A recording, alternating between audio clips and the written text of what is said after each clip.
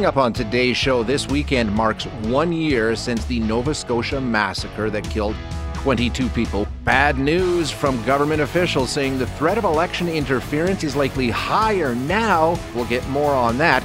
And the government making some moves to try and block piracy websites in Canada. It's a slippery slope. We'll talk about it. The Nova Scotia massacre that took place 1 year ago this weekend. Sarah Ritchie is a reporter with Global News in Halifax. She joins us now. Good morning, Sarah. How are you? Good morning, Sam. Well, how are you? Good. Thank you so much for joining us. You were working that day, right? Just tell us about that day 1 year ago. Yeah, I wasn't supposed to be working, but I'm the anchor for the Global News at 6 show here in Halifax. And when I got up in the morning and I started to see tweets from the RCMP saying that there was a shooter on the loose, and we had no idea where he was or what had happened at that point, I just knew I needed to come in. So my boss and I met here at the station. It was, a really unusual day.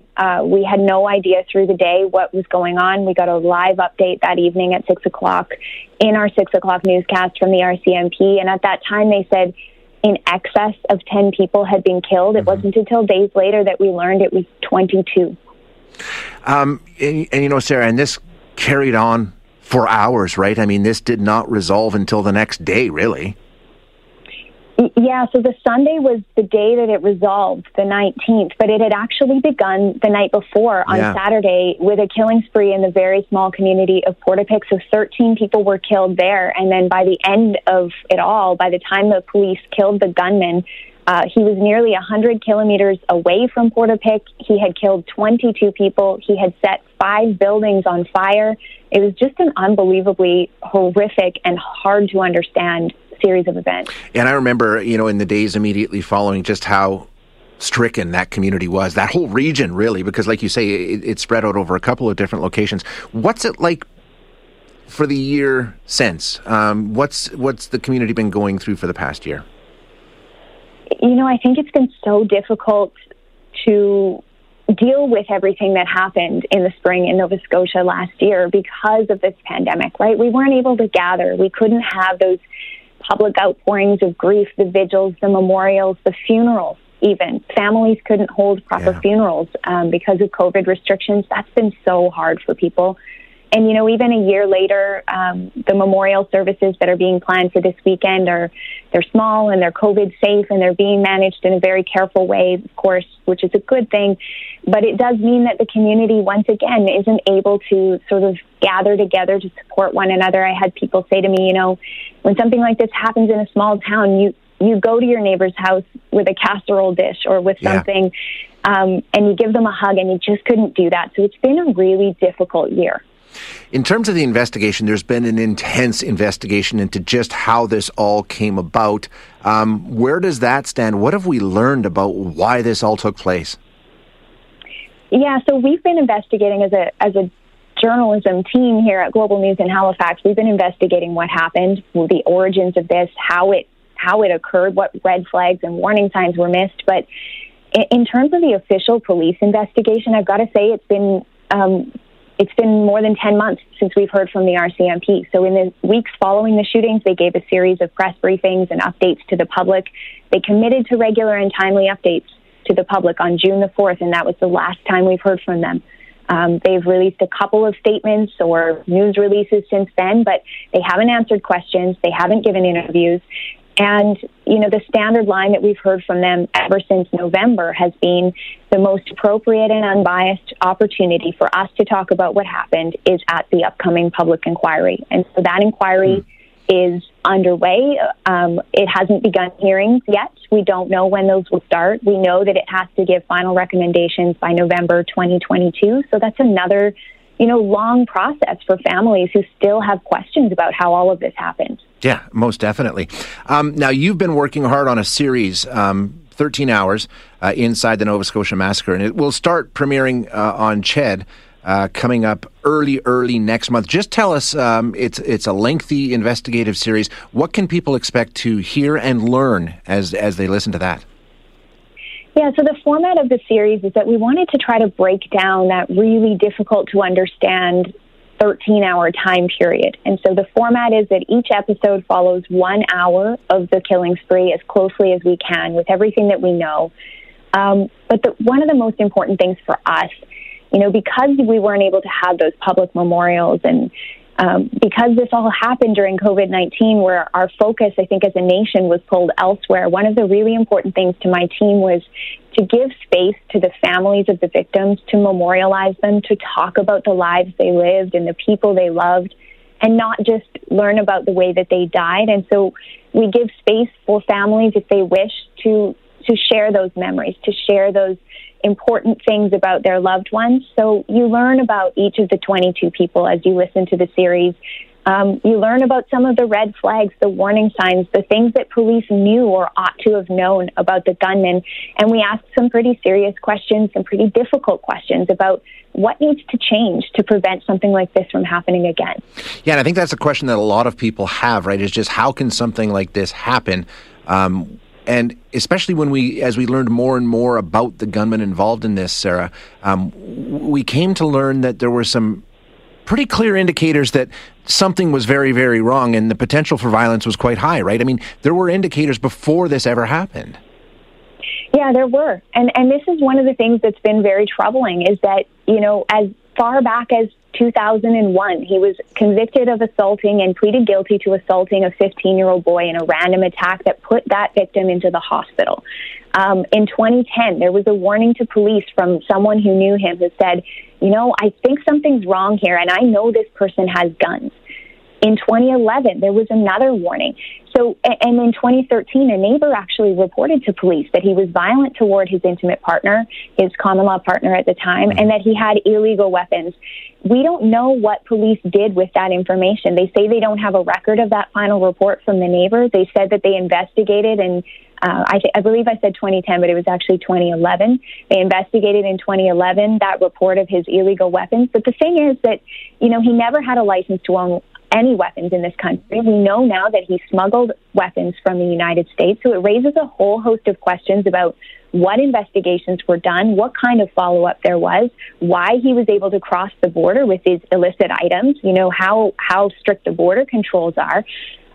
There are a lot of questions that need to be asked about that. And I think, it's been difficult to get answers to those things. I think there's some hope that this public inquiry will be a forum for answers for this kind of thing. Yeah, Sarah, and I know it's a story that's been closely watched by so many people. And thanks for your great reporting on it. It's good stuff. And thanks for spending some time with us this morning. Thanks so much, Shay. Take care. This episode is brought to you by Shopify. Forget the frustration of picking commerce platforms when you switch your business to Shopify, the global commerce platform that supercharges your selling wherever you sell. With Shopify, you'll harness the same intuitive features, trusted apps, and powerful analytics used by the world's leading brands. Sign up today for your $1 per month trial period at shopify.com/tech, all lowercase. That's shopify.com/tech. First, the bad news. SAP Business AI won't help you generate cubist versions of your family's holiday photos. But it will help you understand which supplier is best to help you roll out your plant-based packaging in Southeast Asia, or identify the training your junior project manager needs to rise up the ranks, and automate repetitive tasks while you focus on big innovations, so you can be ready for the next opportunity. Revolutionary technology, real-world results. That's SAP Business AI. Thanks, Sarah.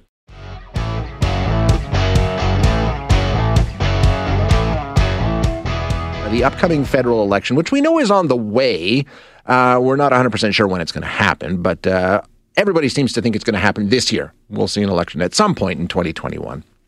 Nothing's been called, of course, but that's the prediction. Whenever we talk about elections nowadays, we have to talk about the way that they are being affected by largely foreign actors, and the foreign interference in our election process. Now, the reporting that's being done here by the president of the Queen's Privy Council is being released and talked about this week. Dominic LeBlanc is the person in charge of that, and he says, quote, Canadians should assume the threat of foreign interference likely will be higher in the next general election than it was in 2019. He says, I think we should just assume that the threat environment and the threat context has increased since our last election. So what does that mean, and how can we safeguard against this? Is there anything we are doing, anything we can do to try and put the brakes on this outside interference? So David Levine joins us now. He is Elections Integrity Fellow at the Alliance for Securing Democracy. David, thank you for joining us today. I appreciate your time. Shay, thanks for having me. Yeah, so when we take a look at this, I don't think anybody is under the illusion that it was going to stop, but to hear that the outside interference in our election process is actually worse now than it was last time around, obviously that's concerning. It's troubling. We can't seem to put the brakes on this. Yeah, I think you're right, Shay, but I don't think that statement coming from LeBlanc is any surprise. Right. And just to step back for a second, when Minister LeBlanc is talking about the threat of foreign interference, we ought to clarify, right, what that means. Right, foreign governments or foreign actors often try and influence the politics and policies of other countries. They often are trying to advocate for or trying to shape other countries' foreign policies. Mm-hmm. But when such activities are intended to directly or indirectly affect an election, right, including candidates, political parties, voters or their preferences, right, that's often characterized as election influence. And that's done to manipulate voter preferences and turnout. Right? But if a foreign government is part of those election influence efforts, attempts or takes actions to target the technical aspects of an election, right, such as the casting and counting of ballots or the reporting of results, that's election interference. And I think, I don't want to put words in Mr. LeBlanc's mouth, but I think he in particular was speaking toward, right, the foreign influence piece, because I think, as the Canadian Center for Cybersecurity wrote in its 2020 National Cyber Threat Assessment, right, online foreign influence activities are a new normal, and adversaries are seeking to influence domestic events as well as impact international discourse related to current events. And in addition to that, right, while relative to some countries, Canadians may be lower priority targets for online foreign influence activity, Canada's media ecosystem is closely intertwined with that of the United States and other allies, and that means when their populations are targeted, Canadians could become exposed to online influence as a type of collateral damage, right? And certainly I think about the U.S. 2020 presidential election. And so, I think that statement, it doesn't come as a surprise, not only because of what sort of Canada has experienced, right, certainly with regards to 2019, but also what we're seeing, right, throughout the world more broadly. Yeah, I think you're right. And I don't know if we're necessarily a prime focus of these foreign agents. I would doubt that we aren't. But you make a couple of interesting points, and I want to sort of pull them apart a little bit if we can. There are different ways of affecting the outcome of an election. Let's start with what is more common, and you don't have to spend a lot of time on social media to see it. Influencing the electorate. That is a campaign that we know started overseas and has been continuing ever since. What is the point? How do they do it? What is the method they use? And what is the ultimate goal for them? Sure. That's an excellent question, Shay. And I think one of the things that's worth noting is that, because of COVID, right, we've seen that more aspects of elections and political campaigns have moved online, right, and there are more opportunities for malign foreign actors, right, to spread disinformation and mislead democracies about things like how, when, and where to vote. And ultimately, there are a number of reasons for this, but one of the biggest is to try and undermine confidence, right, in elections and democracy more broadly. And we know that in Canada, nearly 70% of Canadian internet users access your social media site almost every day. 65% report having seen fake news on social media. 43% report having seen fake news on mainstream media. And of those reporting fake news, 90% say they have fell for it at least once. And frankly, this isn't an issue unique to Canada. It's the kind of thing that we've seen across the globe. And so I think, one of the things that's really important about this is that, what we see foreign adversaries going onto social media, right, in many cases, right, either being able to amplify information, right, from domestic sources that may not be accurate, or being able to use different techniques, right, to be able to push information that they think are likely to pit folks against one another and cause tremendous division. And that was one of the things that was so effective, frankly, in Russia's efforts in the 2016 election. And frankly, there was success to some extent with regards to the U.S. 2020 presidential election as well. So, David, explain to me how does that benefit Russia. Let's just say Russia is the one doing the majority of this. Okay, let's for discussion purposes. What is the benefit to them? Is it just saying, "Hey, look at the West; they're a disaster"? Is that all it is? I mean, they're not installing different governments. No, so that's a good question, and I think a couple points are worth noting. Right, number one, Russia, the way they tend to interfere in elections, whether it's with what they did in France, right, efforts they've tried in previous elections in Netherlands, the United States, or Germany, right, is their interference, their way of going about interfering either in infrastructure or social media campaigns, right, is a crude but cheap way of number one, right, trying to take these countries down a peg. Mm-hmm. And I think that's really important because I think, Russia is not where it once was on the world stage. It does not carry the same weight as Russia, as China or the United States or other countries. And this is a way for them to continue in a very cheap way to sort of assert themselves and make sure that they're known on the world stage. The second thing that I think is really important is that this is a really critical moment for democracy. Right? And I think there are countries, authoritarian regimes like Russia, China, and Iran, that think there's an existential threat to them, right? From the mere existence of democracy, they want to be able to put forward an alternative vision, for governance here, right, in the global community. And so democracies that are successful are a direct challenge to that. So being able to demonstrate or amplify democracy's vulnerabilities can be a way for them to put forth their alternative visions for governance more globally. David, can I get you to hang on for just a minute here? We'll take a quick break and come back and talk about, the actual election system and how secure that is. Absolutely. Okay.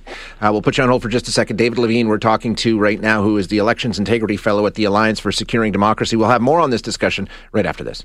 We're chatting with David Levine, the Elections Integrity Fellow at the Alliance for Securing Democracy. David, we broke down pretty thoroughly, I think, what's going on in terms of influencing the electorate. The bigger concern, and some of our listeners are weighing in here, what about the actual system itself? How secure is that? I mean, we heard reports, largely fake, about votes being changed and all sorts of things like that in the United States. How secure is the actual electoral system in our country? Is it vulnerable to these sorts of efforts?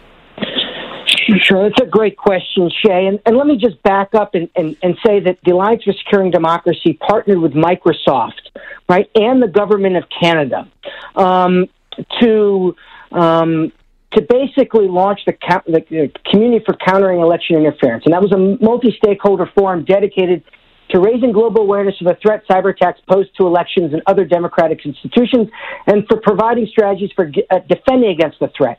And that emerged out of the government of France's Paris call for trust and security in cyberspace, right? And so basically, the three of us, Microsoft, ASD, and Canada, wanted to come up with ways to try and prevent interference in electoral processes.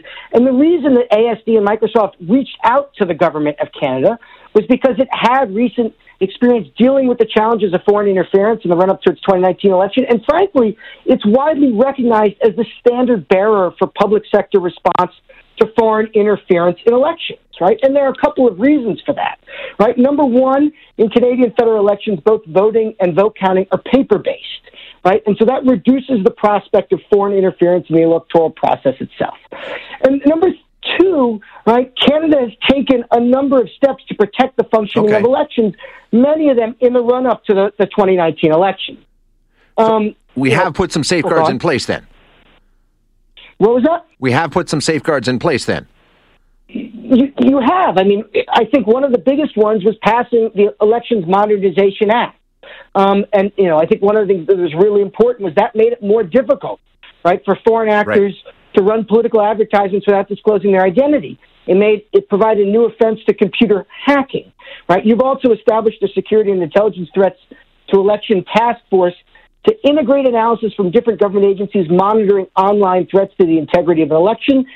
And Canada also has a critical election incident public protocol, right, which frankly, drives government decision-making on communicating with the public on threats to the election right, during sort of the RIT period. And that is also really important, and I think is a model, because it largely removes party politics from the question of foreign interference. Right. So the vulnerability remains then the influence over people on social media. Basically, that's what we're looking at. Basically, and I'll add, there are a couple things here and there. One example, which I think is important and worth noting, is that, there are pieces of the election infrastructure that can be connected to the internet. So one example in Canada, right, is with regards to online registration. But again, even with online registration, right, we saw the 2016 U.S. election, we saw that Russian-affiliated actors trying to hack, right, online voter registration databases. But we know that there are ways, right, to have backups in place to help mitigate those risks. And so I think, to your point, the biggest threat is with regards to foreign influence. Okay. David, thank you so much for the insight this morning. I really appreciate it. Thanks so much. We appreciate it.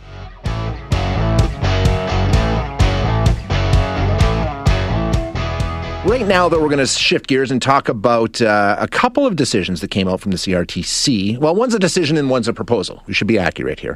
They're taking a look at a couple of different things. And one of them, the first one we'll talk about, deals with the never-ending and pretty daunting task of trying to regulate the internet. The federal government looking at some changes. What they want to do is target websites where people essentially steal television shows and movies, piracy websites. You know what they are. Laura Tribe joins us now, and Laura is the executive director of the internet advocacy group Open Media. So, Laura, do I have that right? Essentially, they're trying to make sure that content creators are getting paid for their work, something that they've talked about before and failed miserably on, right? I think there's been a lot of talk about it, and I think that's definitely what is kind of the underlying motivation for what is being floated by the government in this case. But I think that the ramifications for this could be a lot wider, unfortunately. Yeah, that's the concern. Basically, what they're doing is going to internet service providers and saying, we want you to block specific websites. That's the mechanism they've chosen to propose in this instance? Well, I think there's a few different things on the table. This is actually a proposal that we have seen already in the past, and it's really been pushed forward by Bell Canada specifically. And they have been looking for the powers to block websites that they believe are supporting illegal content sharing. And I think, just to make it really clear, we are not in support of illegal content sharing. But right. I think, unfortunately, the proposals largely tend to circumvent a lot of the due process that would make sure that legal content is not also being blocked. And so giving a company like Bell the ability to block anything they think might be piracy is very different from asking them to block things that have been proven in a court to be piracy. And I think that's where the concerns come in for what that means for our ability to access content on the internet. Interesting. Okay. How many people are doing? I mean, I didn't even know these pirate sites still existed. Is this something that's happening a lot? It's a lot less common than it used to be. Yeah. Given the amount of content that is available through online streaming platforms, that content is now able to be accessed online. And so we have seen over the years those numbers coming down significantly. And we do have already a regime through our Copyright Act that knows what to do with that. They know how to handle it. When content is identified that has been shared that they believe is not legal content, there are notifications that go out through ISPs to the customers or the internet users that let them know. There are mechanisms to take those users to court should the case arise. So it's not this is a problem that's been ignored. This is really looking to take far more dramatic and overreaching steps, I would say, to try and address this. Yeah, and I mean, I think that's part of the concern, because like we said, this isn't the first time this has been discussed in trying to get a handle on this situation. The arguments against it before were, net neutrality and basic censorship. Are those arguments being made once again? 100%. They are very similar. So when this proposal was first floated, it was introduced at the CRTC, our federal regulator, and in a very unprecedented amount of engagement, there were over 150,000 submissions put into the CRTC about this proposal because people feel very strongly about it.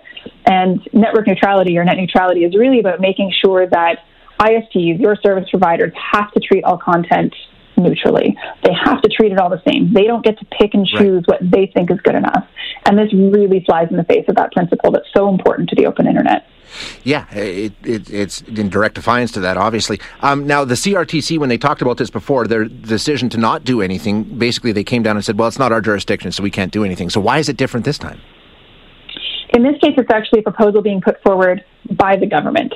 So the Minister of Canadian Heritage has opened a consultation to ask people what they think. And they have put forward kind of a discussion paper to start the conversation, and they're asking for submissions by the end of May to let them know what people think and what they should do. So the difference is that while the CRTC said they don't have the authority to implement such a regime, the government does. And I think the other difference is that instead of this being pushed forward by a very clear private interest like Bell, in this case, it's actually being put forward by the government itself. So the government is asking, can we have the powers to do this? And what do you think if we move forward with it? And so I think there's a far higher probability that it's in the right jurisdiction for those powers to be used and it to be implemented. So, as you said, there are mechanisms in place to sort of notify. Is there a way that this can be done that everybody would say, okay, this is an acceptable approach to handling these piracy sites? I think it is very unlikely. Yeah. Because of how much of the liability ends up getting put on ISPs to do this, they are inherently inclined to overblock content because they don't want to be held responsible for that. If you look at ISPs who just provide internet, there is no interest for them to take this on. There is no ISP that is keen to take on the responsibility of filtering and blocking websites. It's expensive, it's difficult, and they know they're going to get some of it wrong. Where you really see people pushing for it is just for those that are vertically integrated or have interest in content as well. So it really is companies like Bell who also create content where one interest is kind of influencing the other. But it's really hard to get it right. And that's why we have the copyright regime that we do, which doesn't block content off the bat, but notifies users, because there is such chance of misidentifying the user or blocking the wrong content. Given that free expression is such a charter right in Canada, we actually don't want to have any constitutional violations either. Yeah, exactly. It's a tough one. It's really tough. Hey, can I ask you to hang on for a second, then we can talk about the CRTC ruling regarding cell phones yesterday? Sure. Okay, let's do that. I'm going to put Laura on hold. We'll come back and have that chat, because that's another interesting discussion. We'll do that right after this. So an announcement yesterday that Canada's three biggest wireless networks have suffered what some see as a major setback for them. It's a ruling that is meant to spur competition and bring down the consumer cost of mobile phones in this country, which is very, very high. The CRTC chairman, Ian Scott, says he believes that this ruling will ultimately result in lower wireless rates. Rates have been coming down, and they've been coming down pretty consistently, and you can see the statistics for that on our website in the monitoring report. But they're still too high, and they need to come down further. And this regulatory model is designed to make sure that happens. People who study this and pay attention to this disagree. They say, yeah, this probably isn't going to work. One of the people who says that is our guest, Laura Tribe, who is the executive director of the internet advocacy group Open Media. Laura, first of all, let's just talk about the CRTC ruling itself. What does it say? What are the changes that they brought in? So what the CRTC decided in its ruling yesterday was that smaller regional wireless cell phone providers, so that would be like Videotron in Quebec or Xplornet in northern Manitoba, are able to come to an agreement with the main cell phone providers, Bell, TELUS, and Rogers, to sell service over their networks as a mobile virtual network operator or an MVNO, to sell service over those networks in areas where the smaller providers might own spectrum or access to the airwaves but haven't built towers yet. And so in theory, it sounds like, wow, these smaller companies are now going to be able to reach far more people and sell to more customers. But I think what is maybe missing from some of the discussion in yesterday's announcement is just how limited that expansion is going to be and how little of that will actually be passed on to or felt by Canadian customers. So when the CRTC says this is going to work, this is going to achieve our goal of bringing down prices, you're saying, yeah, probably not? Pretty much, yeah. What do we need to do? I mean, this has been an ongoing battle, and our prices are ridiculous. If you take a look at what we pay versus what the rest of the world pays, it's not a pretty picture. No, I mean, looking at international reports, Canada comes in dead last. We pay the most in the world for our cell phone service. And in this proceeding with the CRTC, what we at Open Media and many others were advocating for was to open up what we would call full MVNOs. So basically saying, instead of having to be a smaller cell phone provider with a network, you should let anyone resell over Bell, Telus, and Rogers networks. Let anyone provide access, because that's how you see different types of plans, different types of services, different customer service, access without stores where you can do everything online. All of those things that, we wish that our main providers would do, but no one's pressuring them to innovate. And I think, unfortunately, the strategy that the CRTC took, while I understand, what they're saying or where they're coming from, I would strongly disagree with the outcome, because it is banking on the idea that the smallest companies in Canada for cell phone service are somehow going to magically be able to compete with Bell, Telus, and Rogers, who are exponentially bigger than them. And this is like the tiniest leg up on a way up a mountain. And it is not going to be enough to change things. And in terms of customers, really doesn't change who's able to provide you service where. I live in Ottawa, and I was looking at, what would this change for me? Who's going to be able to come here? And the answer is no one. No one new is going to be able to provide you service. Nothing is going to change. And so therefore, my cell phone prices won't either. So why are they calling this a setback for the big three if really it's not going to change the landscape at all? I mean, is that just trying to sell this as, hey, we're doing something?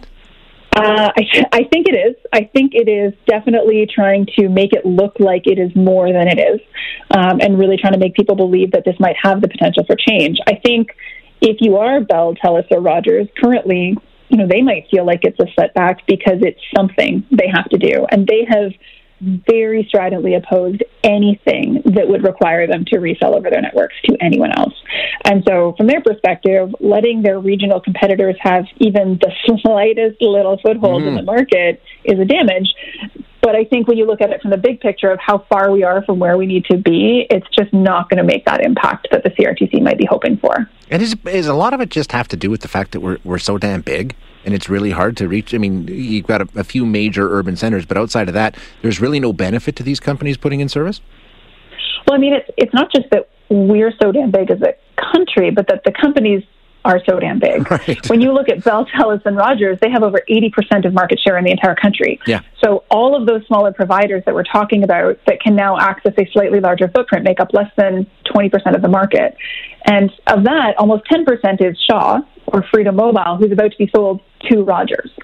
And so, it's really a David and Goliath story here where you're like, well, don't worry about it. I'm sure they'll be able to figure it out. And the entire strategy that has gotten us here has been this idea of what the government calls facilities-based competition. Essentially, if you want to compete, if you want to exist in this market, you have to build your own network. Well, we are a really big country, and these companies have had decades of head start and decades of government subsidy and support to get to where they are. But suddenly we just think that some other smaller company can come in and replicate it against larger forces. It kind of feels like beating your head against a wall, trying to figure out how to make the math work. Yeah, and they haven't. They have not figured it out clearly. They haven't, and I think we saw this strategy before, and it's what got us Wind Mobile in the first place. Right. Who they couldn't make it on their own and had to be sold to Shaw, and now even at Shaw they can't make it, and they're being sold to Rogers. And so, trying to start over again with smaller regional providers seems like just kind of doing the same thing and hoping for a different outcome sometimes. Unfortunate. I was hoping for some good news there. Laura, thank you so much for your insight this morning. Good stuff. Thanks. I wish I had more uplifting news for you, but I hope you have a great weekend. Only so much we can do. Thank you, Laura. That is Laura Tribe, who is the executive director of the internet advocacy group Open Media. So, if you were hoping that this CRTC had solved this problem and was going to come up with lower sell prices for us, you're hearing from the people who take a look at this and say, yeah, probably not. It's not going to work. Thanks for listening today. To hear any of our other interviews, you can find them wherever you find your favorite podcasts. And if you like what you hear, don't forget to rate and review us.